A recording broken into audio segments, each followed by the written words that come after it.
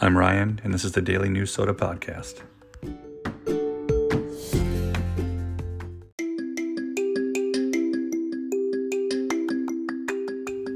Daily News Soda for April 29th, 2020. Speaking of April 29th, today is the 5th anniversary of that baseball game in Baltimore between the Orioles and the White Sox that had the all-time low attendance mark for Major League Baseball.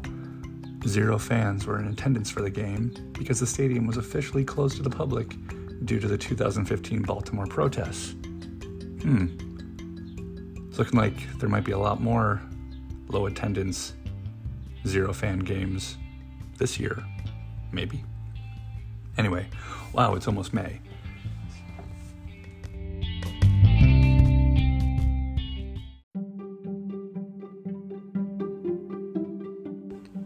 Yesterday, Vice President Pence visited the Mayo Clinic in Rochester and broke protocol by not wearing a mask while visiting. At least he didn't wear a tan suit, am I right? Anyway, moving on. Governor Tim Walz will have a call with Vice President Pence today and join a press conference hosted by U.S. Congressman Collin Peterson that's going to address the situation pork producers are currently facing. Collin Peterson is the House Agriculture Committee chairman, and he's holding a press conference down in Worthington, Minnesota today at 1 p.m. to discuss the grave challenges facing hog farmers in Minnesota and nationwide as processing facilities continue to shutter following outbreaks of COVID-19 among their workers. There's a significant backup of hogs at operations throughout the region, and farmers are now faced with the tough decision of whether they need to humanely depopulate large numbers of animals to prevent disease.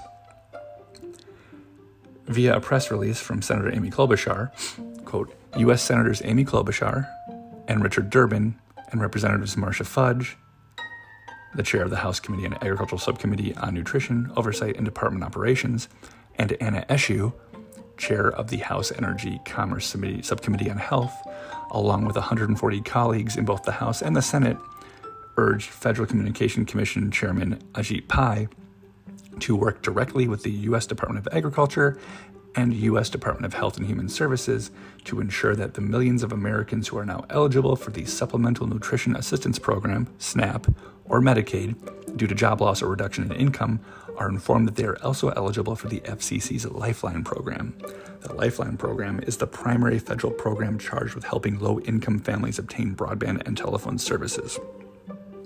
Now, that program's been around for a long time, but during the Obama administration, you may remember there were some people that didn't like Obama that referred to them as the Obama phone program, even though I believe that program was started under the Bush administration. In a little more local news, Steve Simon, our Secretary of State here in Minnesota, and Minnesota Attorney General Keith Ellison have reached an agreement with plaintiffs in court to expand Minnesotans' access to voting. In a consent decree in Tao versus Simon that has been filed in Ramsey County District Court, Secretary Simon, represented by Attorney General Ellison's office, agrees that 2 provisions of Minnesota election law, one of which prohibits any person from assisting more than 3 voters in an election, are preempted by the Federal Voting Rights Act and are therefore unenforceable. The other restriction invalidated by the consent decree prohibits a candidate for office from assisting a voter. Today, in the House and Senate here in Minnesota, DFL leaders and members will host a 9 a.m. virtual press conference to highlight the need to pass legislation that ensures economic security for Minnesotans. House Speaker Melissa Hortman, Majority Leader Ryan Winkler, and Senate DFL Leader Susan Kent, along with DFL legislators, will be on that press conference. Now up to Duluth. From Peter Passy via the Duluth News Tribune, he's reporting today that Mayor Emily Larson of Duluth is laying out the financial hardships that the city is facing due to the COVID-19 pandemic during a presentation to the Duluth City Council back on Monday night, and defended her decision to lay off 49 employees of the city, including 25 library technicians. Mayor Larson went through her staff's projections, describing in detail how the city's revenues appear likely to fall anywhere from $20.7 million to $38.2 million short of budget this year. The announcement that 49 city staff members will be laid off came on the heels of a previous decision to let go of 45 temporary, largely seasonal workers. There's also a hiring freeze in Duluth that have left 18 more empty positions unfilled. There's going to be a monthly cost savings of $230,000 with these cuts, according to the Chief Administrative Officer of Duluth, Noah Schuchman.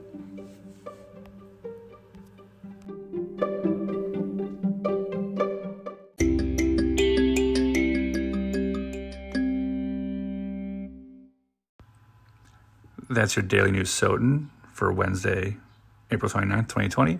I'm Ryan, and I'll talk to you tomorrow.